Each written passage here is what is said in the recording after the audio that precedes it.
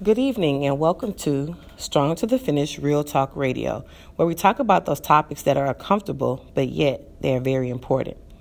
Our topic this evening is life after losing a sibling. In this case, my guest, whose name is Belinda Akers, she has had to cope with the passing of losing a brother and a sister. I want to welcome you, Belinda, this evening. Thank you so much, Val. Belinda, tell us a little bit about yourself. Well, as you said, my name is Belinda Akers. I am the seventh of 10 children. Oh, wow. Yes, and I am the second oldest girl, third oldest living child. My mother had birthed 11, and one passed away at the age of 10 months. Wow, you have a big family. Yes. That's amazing. 6 girls, 4 boys. Oh, wow, that's awesome. I bet you have some interesting stories. Oh, we did. We had a lot of fun, too. So. I bet.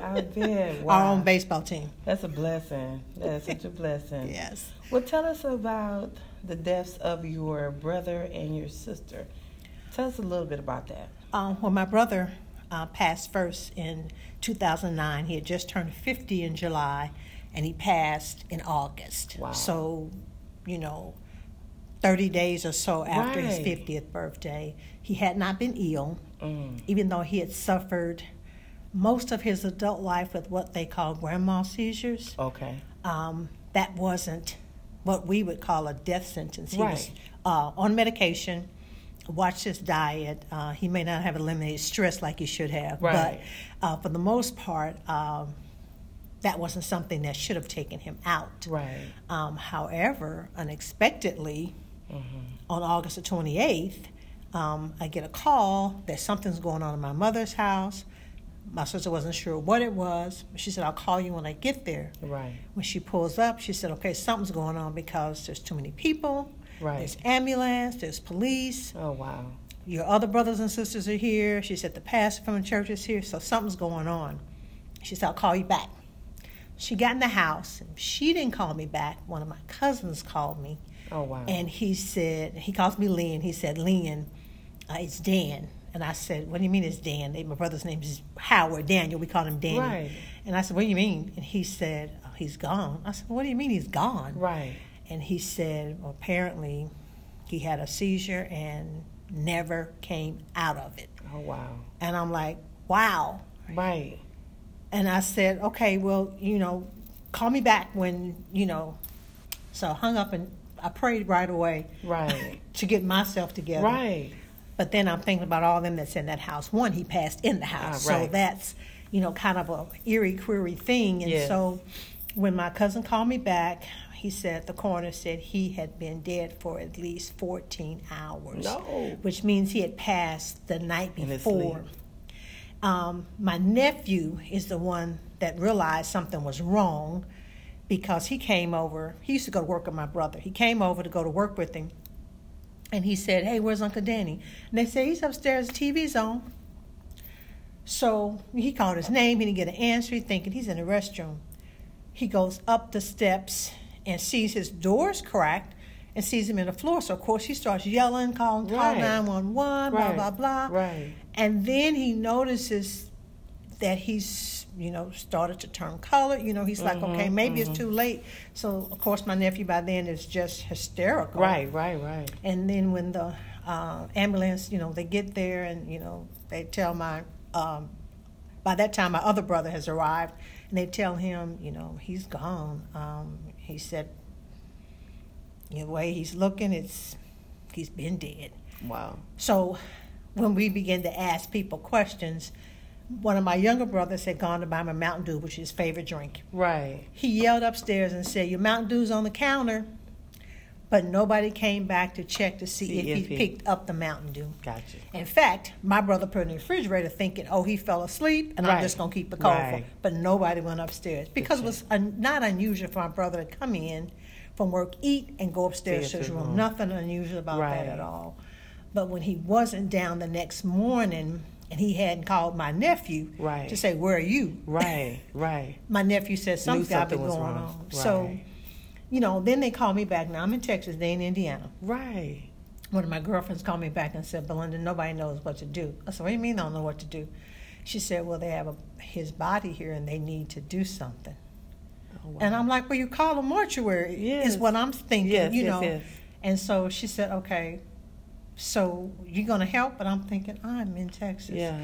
So immediately, we have a family friend that runs a mortuary. And so I called her and I Right. said, hey, Mary, this is going to be really strange and weird for you because she's grown up with us. Right. I said, but I need you to go to my mother's house. And she said, what's wrong? And I said, Danny has passed away, and I need you to go take his body out of the house. She got really quiet. I said, okay, Mary, if you can't do it, can you take somebody with you or Yes, send somebody? yes.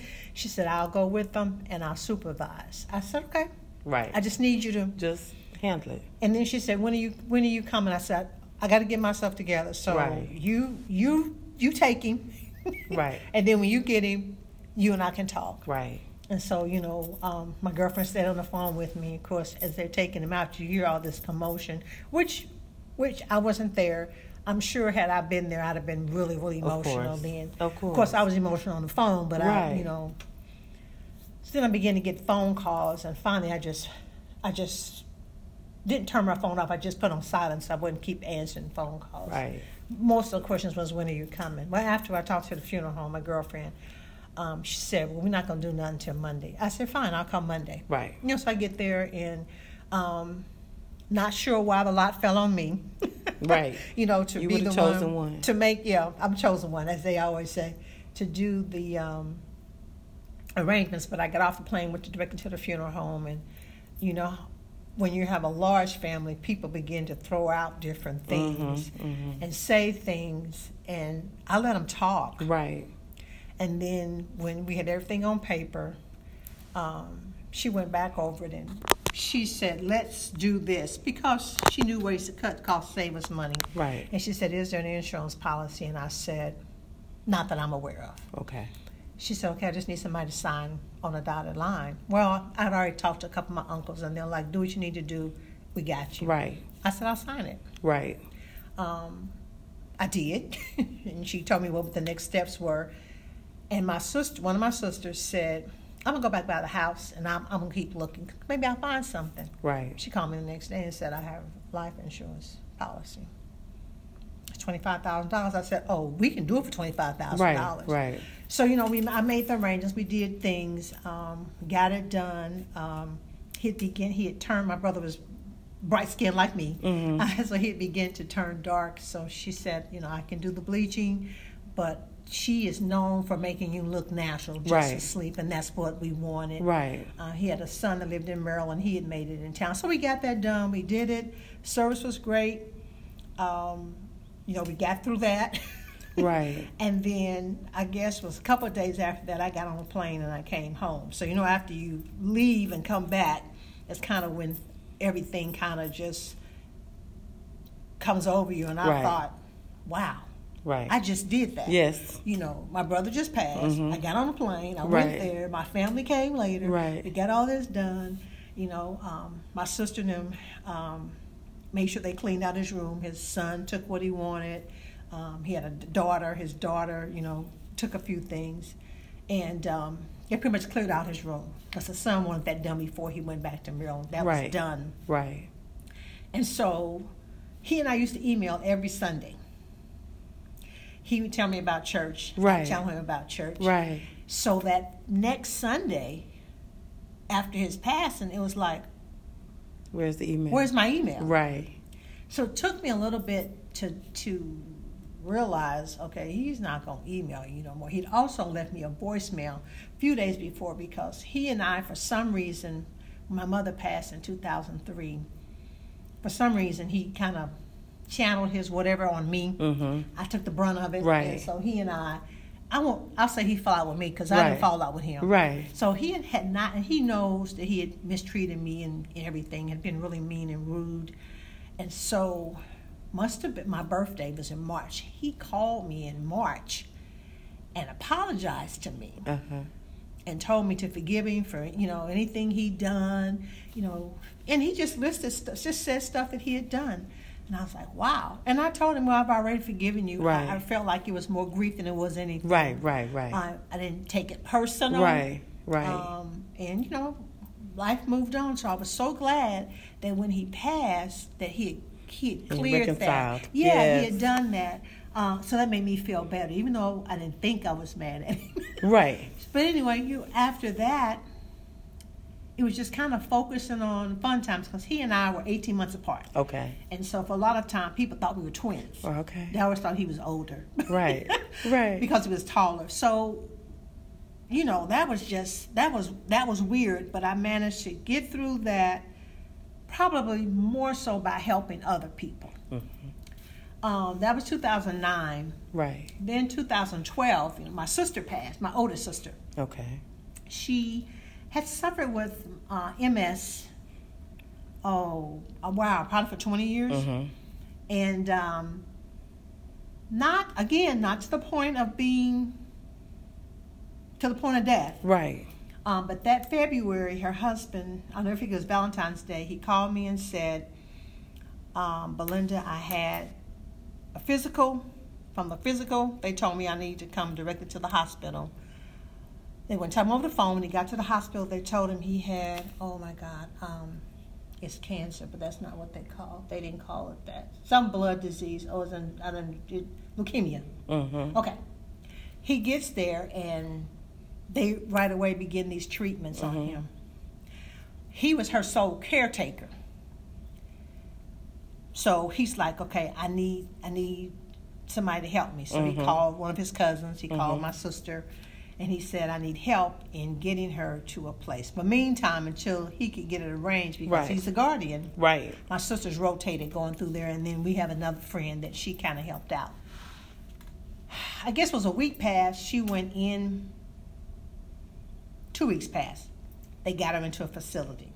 The whole time she always said, if I go into a facility, I'm not going to last. And I said, why you say that? Wow. She said, because that's just going to be the end of me. I go, oh no, people go in there right. and you're just in there until he gets better. Right, blah, blah, blah. Right. So I don't think she was in there a week, and he calls me early one morning and says, by this time we're into March. It's March the 9th because it's the day before his birthday. He called me and said, I hate to lay this on you, sister-in-law, but your sister passed. Mm. And so, I'm looking at the phone like, did he just say? Right. And I said, what did you say? By that time, his phone beeped. He said, I'll call you back. I called my husband at work. I said, Ronald just called me and said Sharon passed. He said, is it his medication? Because she's in the hospital on these drugs. Right. He called me back and said that was the facility, and he had to send funeral home to mm-hmm, get her. Mm-hmm. So he's telling me this, and he said, and I hate to do this to you, but I need you to come and take care of everything. Oh, wow. I was like, okay, Roland. Okay. Right. Okay. So his birthday's the 10th, mine's the 11th. He said, our birthdays are not going to be the same. And I said, well, how soon do you need me to get there? Right. And he said, well, don't rush. They know you're coming from out of state. I said, okay. So he gave me the information. I called the funeral home. We all went to school with the guy at the funeral home. So right. I'm saying here, Michael, I'm in Texas. I probably won't get there before Monday, Tuesday. And he said, we can work over the phone until you get here. Right. So, he just said, you kind of tell me what you want to do, when you want to have the service. That's what he said. Tell me when you want to have the service, and we can work from there. And I told him. Right. Anyway, I get there. And I have to go alone because my husband's due to go to Oklahoma for work. Wow. So I go by myself, and I get there, and, I grab one of my sisters. I'm like, okay, let's go do this. Right. So we go and we do everything. It runs smoothly because my brother-in-law said money's not an issue. He had insurance, not a big deal. He told us where the jewelry was he wanted her to wear. And then I decided because it was gold, I said, no, we're going to go find something else. Right. Anyway, we went and brought her, did everything we needed to do, got the funeral home. He told us, just pick whatever you pick. I don't care. Just put her away nice. Right. So we did all that. Then he calls me after we made arrangements, and I say, what day you want it? And I said, this is the day I put it on. He says, fine. He calls me to tell me they won't release him to come to her service God. of His condition. his condition. Wow. And I'm like, by then I just break down. I'm like, okay, first of all, she just passed. I mean, she's gone. Her husband's sick. Her son, her youngest son, is just devastated. She lost her older son, years ago. So it's like, what in the world? Right. So I remember vividly sending an email to a lot of the women here at the church, just a group message, email to them, and I said, I need y'all to pray. Right. Because this is what I'm faced with, and then this is what I'm up against. He cannot even come to the funeral services. So the funeral director calls the hospital, talks to the doctor, and says, what if I can get him a private viewing, nobody else, sterile room? What if I can do that? You give him a time frame, we'll set it up. So that's what they did. Wow. They gave him a window to come out with a nurse to come to view her body, and then he had to be gone by the time, of course, everybody else got Right. there. But he made it, and he was good. I just hated. That was awesome. Just hated that he couldn't be a part of it. Right. He already had mausoleum, so that was already set up, and so it just made the process easier. We did the service. We had a lot of support from my aunts and uncles and friends. Right. And then so he got sick in February. She passed in March. Then after we got, come out of that and kind of got that settled. Right. Then Father's Day that same year, I called my brother-in-law to wish him Happy Father's Day. Right. He's still in the hospital. Right. And he said, I'm so glad you called me. I said, what's wrong? What's the matter? Thought he had good news. Right. He said, I just got a call. I was like, what now? Right. Their son. He said, Brandon was found 2 hours from here to Austin. Right. In another little city in Indiana. And I said, what you mean found? What you mean found? Right. He said, well, they think it's him, and he sent his cousin to ID the body. Sure enough, it was him. My God. Well, he had been sick and was a mama's boy. And my sister, even in her bed with MS, she made sure he took his medications. And, he was full grown, but just something about her telling him. Anyway, he passed away. That was Father's Day. So, my brother-in-law still in and out of the hospital. And so when he come out of the hospital, he would be taking care of business. Right. And then since he was the last one, and he put his cousin in charge of everything. In fact, my niece did my nephew's. I told him I couldn't do it. Right. So my niece did his. I said, I can't do it anymore. And his cousin, he had worked with over his affairs. So then that was June. Then November, my brother-in-law passed. So that was our whole family wiped out in a span of 6 to 8 months. Right. And so everything then just really just came down. People say they never knew it, but I went into a depression because I felt like, Lord, how in the world do you wipe out a whole family? That's a whole family. Right. They have nobody to carry on. That's it. That's it. Right. That was it. So I was like, wow, that baffled me. But So how did you? So speaking of going into depression, how did you come out of that depression? How do you cope with all of that? So I have, and I tell people all the time. I told my brothers and sisters, there's something about church and going and being engaged and not staying away from church. For some people, they get mad at God and they stop coming to church. Well, I wasn't mad. I just didn't understand. Right. And so I felt like the way to understand was to keep coming to church, because I said eventually somebody's going to say something, somebody's going to preach something. Or sing something. That's going to minister to me and it's going to help pull me out. And sure enough, it did, with the choir. And I remember that year I didn't sing with them for Christmas. But I remember just the songs and the ministry and and I'm a Christmas person. I love the Christmas season. So all of that just kind of helped. And then when I thought about it, I thought, well, that's kind of unfair to me. I don't know. And I always used to say, I think my brother made a deal with God. you know. So, you know, he left, and he left suddenly. Right. And then my sister left, and she left suddenly.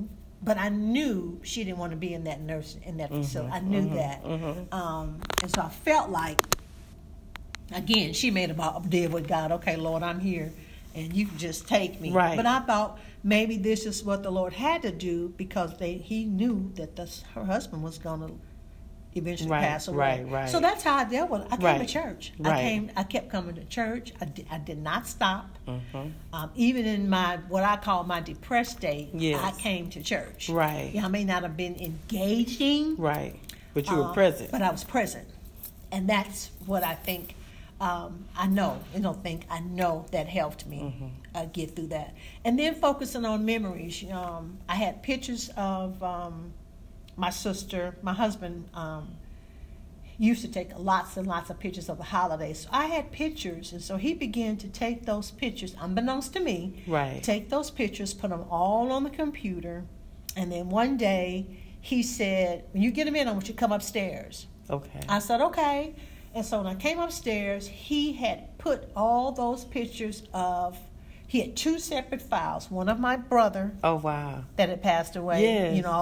And then one of my sister and her family. Wow. And I forget the songs he used, but he had put music to it, gospel music. And it was, I sat there and cried. Beautiful. But I mean, it was just the memories.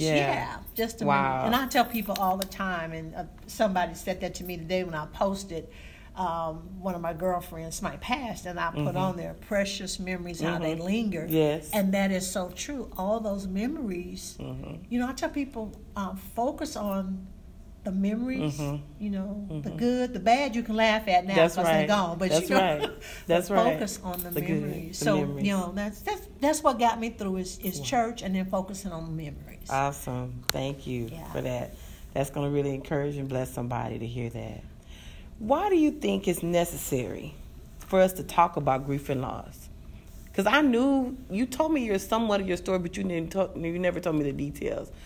And I'm really intrigued by the details, because a lot of times when I was dealing with what I went through, I thought I was the only one. And so to hear your story, I'm like, okay, she got it. Even though I knew you did, but I'm like, okay, she really gets it. She really gets it. Why do you think it's important for us to share our stories? Because you never know who you're helping. People may appear not to be listening, but somebody's listening. Right. And you may not ever know that you helped that person until later on. They may not tell you right away. Right. It may be down the line when they tell you, you know what, when you shared your story, Belinda, you really helped me. Right. You showed me something. Right. I am a pretty private person. And sometimes I go through things silently. Right. Like a lot of people. But grief is not one of them things that I dealt with quietly. I understand. I remember, even back in 2003 when my mom passed, I remember leaving here, going home. She had done all of her arrangements. So all we had to do was show up. Just go, right. But I remember the next day, funeral was Saturday, got on a Sunday. I remember went to her church, and it was so awkward to go to her church and her not be there. And I remember leaving early. Right. Because I was like, I can't do this. And I remember getting on the airplane, because the whole time I was a big girl, and I remember everybody going, she ain't cried yet. And my sister's like, you ain't cried. What's wrong with you? You ain't cried yet. I couldn't cry. My mother was in a good place. I had done right by her. That's how I felt. Right. She was saved, no doubt about it. Right. She was ready and prepared, no doubt about it. So I had a peace that probably they didn't have. Right. But I got on that airplane, I sat down, and before we could get in the air, I was boo-hooing. And my husband just left me alone. I remember the flight attendant coming to him, and I could hear him say to her, she just lost her mom. But I remember him allowing me just to boo-hoo. Because you needed until that. I got it out of my system. You needed that. And when I got it out of my system, the flight attendant came out, she said, can I get you something to drink? Yes. I remember her saying that just as nice. Right. And she handed me some tissue. And I thought, wow, So even in that, and my mother passed day after Thanksgiving. So then coming up was Christmas. So your first Christmas without your mother, you're like. So I had to talk and face it. Right. You know, I think when you share your story, no matter how silly it may sound, or it may not come out right, or you may think nobody else has been through that. I think when you openly share your story about the bout of the period of depression, the loneliness, picking up the phone to call my mother, what did you cook for Christmas, or what do you cook for Christmas, or how do I do this? That was the hardest thing to do. With my brother, we shared stories we talked about work, we talked about church, we talked about our kids, so different things. It's like, man, now who am I going to? I mean, like I said, he was literally like my twin. We traveled and did a lot of things together as teenagers. Right. So it's like, how am I going to do that? But you have to be able to share your story so that somebody else sees, hears, and knows it ain't always going to be like that. That's right. I miss them, but I have to function in life. Yes. They're gone. Right. I still have to live. Going. I have, even though it's a struggle. Yes. And it was a struggle. I tell people, no, we may sound like it's easy. Right. But there were times I remember his birthday the next year was just rough. Holidays, birthdays, special occasions. Special things we did to get our first family reunion without him wasn't a dry eye in the place. Right. It was just really weird. Right. And I called him our funeral representative because if somebody passed in our family, he went. Okay. And I remember telling my sister, now that's your job. Now she got elected to that job. You got to go. So, you just little things you miss. Him sending you the obituary of somebody else, him calling you. So, yeah, I missed all that. But I eventually, that's why I tell people, it does. I don't know when it happens. I don't know when it happened for me. Right. I can't pinpoint a time. I just know that through prayer, through coming to church, through other people encouraging me, not, even have a lengthy conversation. Sometimes somebody just touched me on my shoulder. Or give a hug. Right. Yeah. Right when you needed it. Yes. It helped me to get through.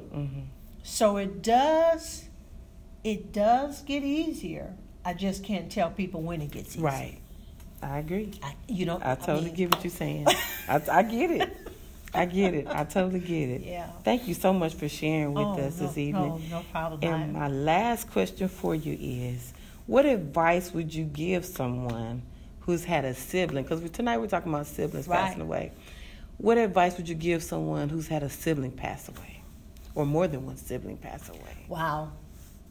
For me to even be talking about this is just even weird to think I would have siblings that passed away. You just kind of think. But I always tell people, like I said, focus on the memories. I told one person, start a scrapbook, do a scrap, do whatever makes you happy and gets you through that.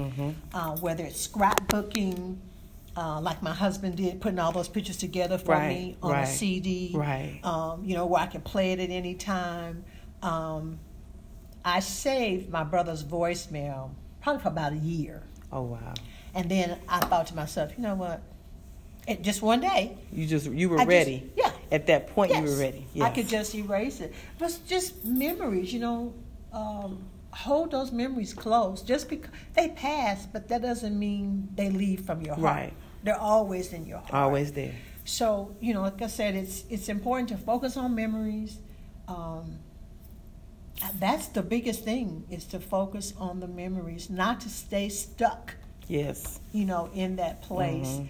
One of the questions I asked one of my brother, he was really close to him, because they did a lot of things together, and I said to him, but do you think Danny would want you to be just stuck right here? I mean, what would he tell you? Right. What would he tell you if he were alive? Right. He's like, he told me quit being stupid and get up and do. I said, okay. There you go. So you gotta, at some point, you gotta push forward and push through. And like I said, it's not an easy process. Right. You know, I guess it takes some people years, some people months. Right. I do feel like, though, it's how a person passes that helps you get through it. Yes. To me, when they've been sick, you kind of go, okay, they have been sick. You kind of rationalize it. Right.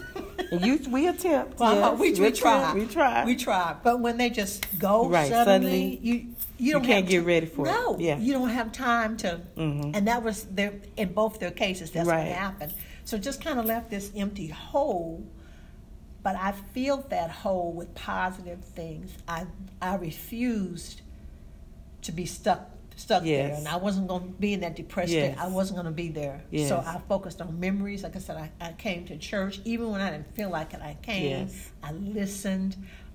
I became more engrossed in small group Bible studies, mm-hmm. one-on-one smaller mm-hmm. group, where I could share if I had to. Right. Which is where I probably shared it first, was in a small group Bible study. Right.